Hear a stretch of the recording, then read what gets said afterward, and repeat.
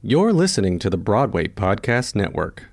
This summer, dive into the many cools of San Antonio, because as soon as the temperature rises, so does the fun, the flavors, the excitement, and the many cool things that make our city the perfect summer getaway destination. Come keep cool with amazing pools at the best hotels, refreshing adventures both indoor and outdoor, inspiring history and culture, culinary wonders, and the hottest nights of your life at the coolest spots in Texas. To plan the coolest summer vacation, dive into visitsanantonio.com/summer.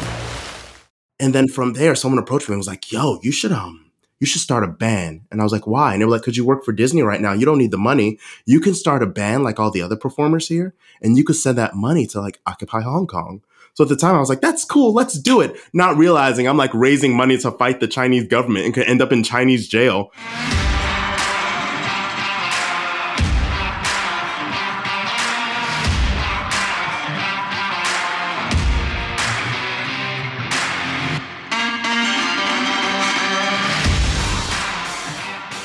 Hey, what's going on? Welcome to Built for the Stage podcast. This is Joe Roscoe, founder and host of Built for the Stage, Broadway's #1 fitness platform. If you haven't tried out Built for the Stage yet, go to the website builtforthestage.com and you can try out working with your own Broadway fitness coach via a fitness app. We also just dropped our Places Please performance line.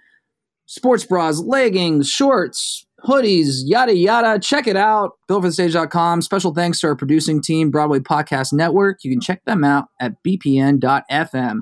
I am recording here in Queens, New York, in a grungy, amazing gym. You might hear some barbells or music in the background, but just embrace it, love on it. You know, it's a fitness podcast, right? Kinda. But anyways, let's get on to our guest. As always, we have a very exciting guest for you. Got to meet him a few weeks back at the When the Lights Are Bright Again book premiere. Hopefully that book launch is going well. Loved what I saw from it and all the performances that night. You can see this guest perform in just a few weeks. We're going to be talking about it here. Let's bring him on. Welcome to the pod, Davon Williams. Ow! Thanks, Joe. Thank you. I need some like sound effects. Maybe I'll put some notes into the editors. Hey, can we get what do you think? Or maybe maybe what I just did suffices. Maybe that's good enough. Well, it's a workout podcast, so maybe like, oh yeah, and maybe like a dung bell dropping. How about that? Davon Williams. Oh yeah. All right. I love it. Well, welcome to the pod. Where are you calling in? Where are you calling in from, Davon? I am currently in the old studio for a really obscure show that I launched during the pandemic called The Receipts. Okay. It was a nice little blue wall. We used to have a red couch. All of that is out because our new office is in Times Square. So the podcast is growing. We're doing great. Let's go. Now when I walk into this extra room in my apartment, I go, well, what do I do with this now? What should it be now? But yeah, that's where I currently am. All right. Tell us a little bit about that little project you had going on during the pandemic that has yielded itself to leaving and going to a spectacular new office.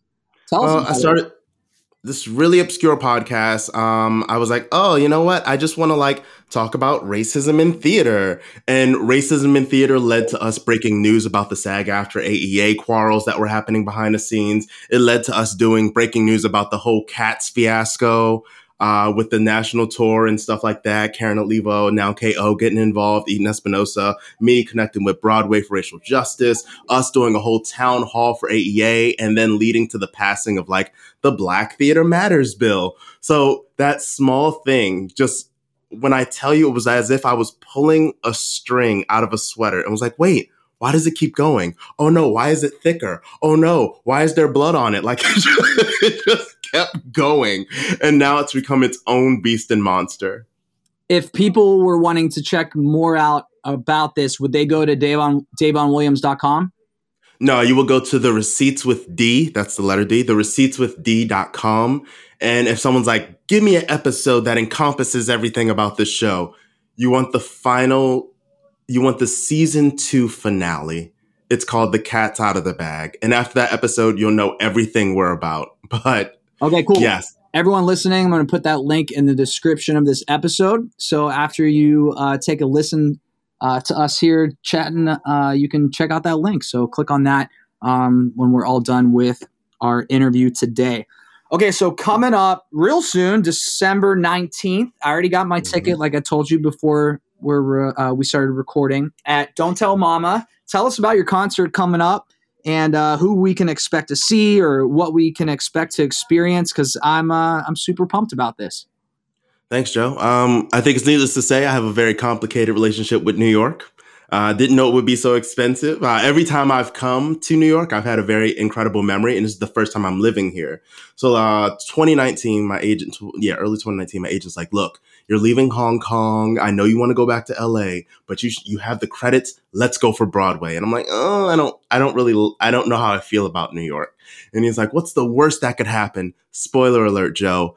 A global pandemic. That's the worst thing that could possibly happen. So this idea of me being here for 2 years max and back in my home in LA and all that quickly disintegrated. And I ended up doing this whole, again, the Receipts podcast, becoming a delegate for the Actors Equity Association, advising people through their businesses, and all of the stuff and skill sets that I had that I was like, when would I ever use that? All of a sudden came into play. Like, it was unreal. It was surreal. So that ends up happening. All of this goes through, and I kind of feel like we're out of the thick of it, but are we ever out of the thick of it? So I was like, everyone needs to know what I just learned, like from learning how to produce, the pitfalls, just what New York is to me. I really want to share this, and at least people can walk away going, 1, I've learned a lot about this industry. 2, I've learned more about like who this person is. I think this is my coming out party of like, hey, y'all, like I'm in New York officially, and now I get to be a full-time artist. And also all of the guests who are here, they're not random. These are all people I met along the way who have shaped the way I'm about to go about this business. So it's very much me being like, let me share this story of self. So, well, share a little bit about self and your past self. Where did you come up with all these experiences? What did you, I don't know, study or how do you have all these extra tools in your tool belt besides just performing? Oh, well, originally when I came out of school, I never really thought about being an actor. It was something I was like, oh, this is fun. But when I was 6 years old, I didn't know how to read.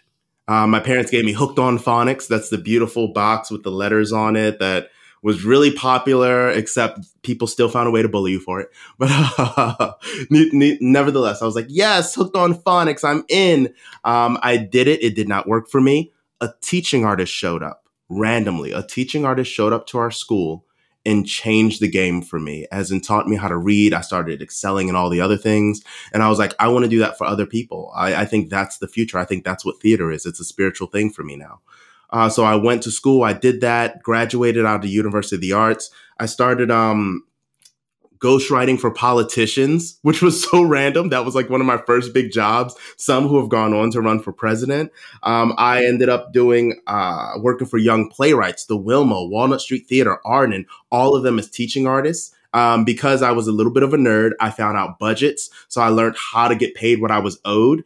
Back then, it was like $25 per hour. I left in my 3-year career making $250 around that a class. So like an hour, a 45-minute, because I learned how the budgets work. And that's when I learned like, oh, wow, I have a good sense for like theater and business. So after a while in my 20s, I was like, well, if I know that, I know how to make money on top of money. I don't have to work so hard, because I wasn't really into like the fame monster and all that. It was like, if I can do this stuff in theater and walk away and still have my life, then I'm winning. I'm doing everything I'm supposed to do. So that's what I went for. So when I moved to LA, it was more about getting a little bit more notoriety so I could start pitching my own curriculums at a higher rate. And just getting a little bit more, making it a little bit easier to like go through things. So from there, I ended up doing 3 national commercials in 3 months, a TV show, international stuff, ended up going to Hong Kong, where I started ghostwriting for the Occupy Hong Kong movement, of all the things. And then started ghostwriting for the Freddie Gray leaders when that was unfolding in my hometown of Baltimore. And then from there, someone approached me and was like, yo, you should you should start a band. And I was like, why? And they were like, because you work for Disney right now. You don't need the money. You can start a band like all the other performers here, and you could send that money to like Occupy Hong Kong.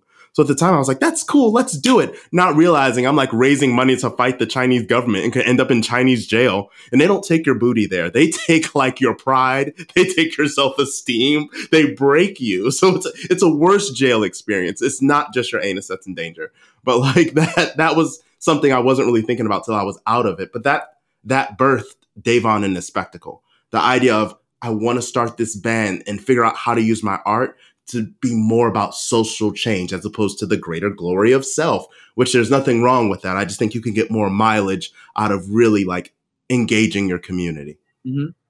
Awesome. And now we're here. Thank you. That was, I can't wait to that thing about being thrown into the Chinese jail, possibly. I'm going to probably throw that into our cold lead in, because that's going to grab some people's attention for sure. Yes, please do. So, okay, Davon and the Spectacle, are you all going to do covers, your original stuff? What can we expect from the concert that's coming up that you're performing in? Now, this first one, no originals. I'm not doing originals because my whole thing is like, the whole idea of this is, if I had to put a name to it besides Davon and the Spectacle, it is Davon and the Spectacle ... a healing. And it's all about the idea of community. Every song has its place. Specifically, for example, you just had Ellery Ward on. Ellery's coming on. We're going to do some Christmas songs. There's an internal joke there. But we're also going to be doing, I believe, Diamonds together by Rihanna. We're going to be doing Rihanna, the new Queen of Barbados. We're going to be doing a salute to her. But there's things that I want people to really walk away with. And there's certain songs, for example, The Impossible Dream.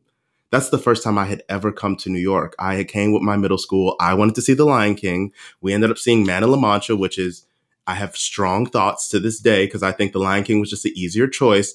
But we end up doing Man in La Mancha, and I'm sitting there completely bothered by the fact that we're sitting through this show and everything looks dirty and they're in some jail. And then out comes this unknown actor. He might be a little bit more relevant today, named Brian Stokes Mitchell, who sings The Impossible Dream.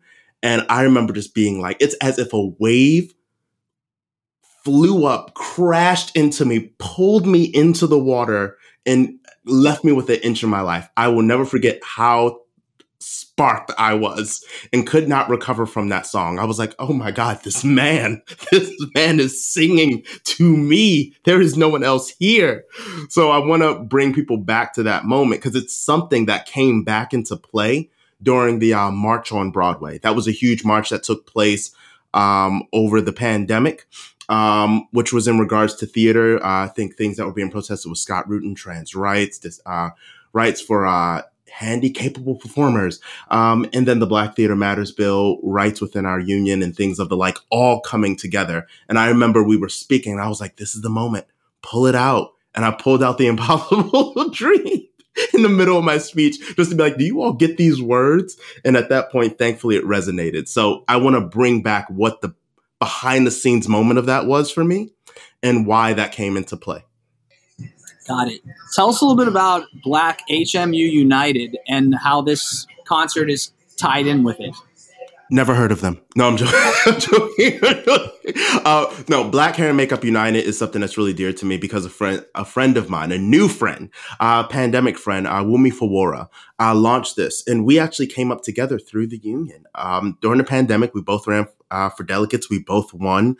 We ended up running together on not a slate, but just us being like, we're all BIPOC and we need more color and we don't disagree. We don't agree on anything fully. Vote for us. We don't agree on anything. So that campaign won. And she was talking about Black hair and makeup and everything that was going on. And she was just getting put through the ringer. And I had invited her on to help me with the Black Theater Matters bill. She helped me with Section 4 of it, which was all about technology and helping with digital cards and things of the like. And woof, that became a thing of its own. So from there, I checked in with Wumi and I was like, Wumi, how's it going? She was like, not well. There is a black hair and makeup crisis. Black women specifically are being left behind. We made a video about it, just how common it is for someone to be like, hey, I went to do a show and my body was not safe. Even myself, I like to think of my hairline as the Just Do It logo for Nike, thanks to a couple of mishaps that have taken place. So my whole thing was like, it's being treated as if this is a systemic issue, and it's not. It can be solved like that. You could literally take me and Wumi out of it. Someone with the money, specifically a producer who has benefited off of black shows, can come in, drop the money. We could start this registry, which allows us to vet anyone that wants to work on black hair and make sure that they're qualified. And this issue is gone like that. It is gone it is a Thanos snap. It is a Thanos snap needed for our industry. For anyone that is just like, what is a Thanos?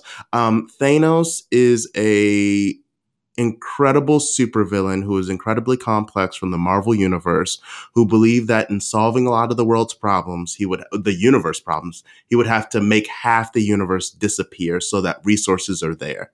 That is not what I'm saying. I'm just saying the quickness in which he accomplished that is the same quickness in which we could solve this issue. Well, hopefully the Avengers don't come back to try to undo, the problem that you solved, like happens. Well, I'm actually spoiling it for a lot. I'm sorry. Really are. If you haven't seen the movie yet, just forget you ever heard me say that. Never mind. Well, let's speak on that a little bit more. Like, what's the obvious that people don't know and should, and what are some of the less obvious things that people don't know and should? I'd love to hear more about either experience that you've had or just where we can go in the future to make this, issue conclude. So Thanos, that's what you want me to talk more about, right? That's what you're asking about? You want me to expand on this ideal? No, I'm joking. With the hair and makeup. Come on. Oh, okay. Just double checking. Come on, we're navigating through this virtual screen here. Take it easy on me now. Take it easy on me. Wait until your performance for us to be in person to yank my chain, all right? Oh, I will do it from the stage, I promise you, Joe. All right, well, I'm behind. Yeah. I don't want to get called out in the middle of the show.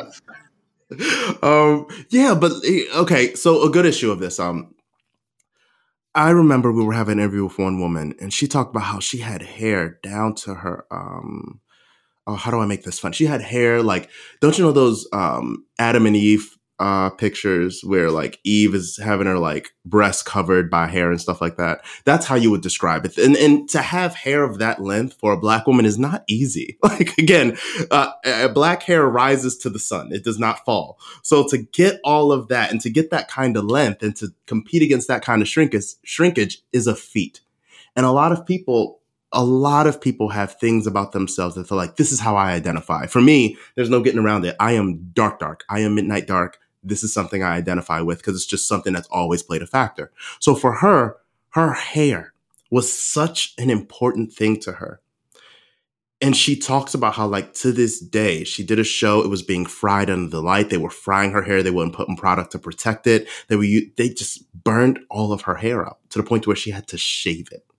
Not only did she shave it, but she said, you know what? This is my last production. This is it. Like, literally, that destruction of her hair killed her joy for this art form. She walked away. She no longer does it. Another example would be myself. If the wind blows, I get acne. And I always thought, do not put makeup on my face. I will break out. Please don't do this. It wasn't until I had my first black wig installer who said, have you ever thought about this makeup? And gave me the brand.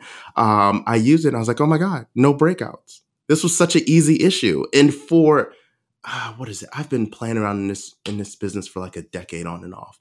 And like, it's crazy to think that my entire concept of what life would have to be about in the world of theater was that, if I do makeup, I'm going to be such a problem. So let me do this. Let me buy all these products. Let me do it myself. Let me have all these additional stresses on top of trying to find this character, on top of figuring out what the environments are, doing research. Cause most of the time you don't get someone that does the research for you in a regional theater. You just don't always get a dramaturg. So all this stuff, and let me do, you know what? Forget the makeup. I'm just going to look dry and sweaty on stage. And it's so many things that I had to do, only to later learn from a specialist offhand that, oh, life isn't over for you. They just didn't know how to treat your skin. They didn't know what they were doing. Oh, you mean to tell me there's professionals in this business who don't know what they're doing? Which was a concept to me, because I've been taught if someone went through school or someone did this and they call themselves a specialist, then they specialize in the thing they're doing. So yeah, I can attest to that as a trainer, looking around the gym sometimes, looking at other trainers. It's I usually go to the analogy of a pizza shop. You go to one pizza shop and the pizza could be garbage. It doesn't mean that pizza's garbage. It just means that particular pizza shop is garbage. And it's the same with like doctors. There are good doctors and there are not so good doctors. And from your stories and, obvious other stories that I've heard just in other vicinities of the business, there are more qualified and less qualified people that are out there. And hopefully we can figure this out to kind of filter through the ones that should actually be standing at the top with these responsibilities on their shoulders. Listen, I know you got to get out of here in just a bit, but if you could leave some advice for our listeners that maybe want to produce their own work or want to just manage their career in a way that is fair and just and leading to places of positive fruition, what kind of advice could you give to someone out there listening right now? I would say question everything. Don't be afraid to really get into the weeds. For example, Joe, where do you see more diversity? In the shows you're booked in or at the CrossFit gym in which you work? In Queens, the gym in which I work. Yeah. Period. That was not a surprise. So one thing I would say is wherever you see a hole or you see a problem, there's always an opportunity. Don't always think that everything is lost. So some of us would hear Joe's answer and go, of course, theater sucks. And what I hear is theater has yet to evolve to the point to where it needs to be. And that lets me know that there's work that needs to be done. Don't be afraid to go into the fire. And I will say that as someone who just spent 2 years going through the theater fire. And I have my bruises, I have my wounds, and I'm coming out limping to let you know it's okay. And this idea of being blackballed, this idea of not getting opportunity and all that, it's a myth. It's a myth. And that's a lot of what this show is about. The idea of, hey, did you know that this is an option for you? Did you know that you can do this? Because you can. Love it. All right. Thank you so much. Everyone, Davon Williams, make sure you go check out his website, davonwilliams.com, and check him out. Davon and the Spectacle with a slew of guests, amazing performers on tap. Can't wait for that. Sunday, December 19th. Don't Tell Mama. Doors open at 9 p.m. I'll put the link in the description of this episode as well. Davon, thank you so much. It was a pleasure. No, always. Thank you so much, Joe. I appreciate it. Seriously, I do. Thank you. All right, everyone. I'll be there at the show, so please stop by, give a listen, say hi to me, and make sure you cheer real loud for Davon and all of his friends that will be up there giving us the goods. Everyone, this is Joe Roscoe on Built for the Stage. We will see you on the next one. Later.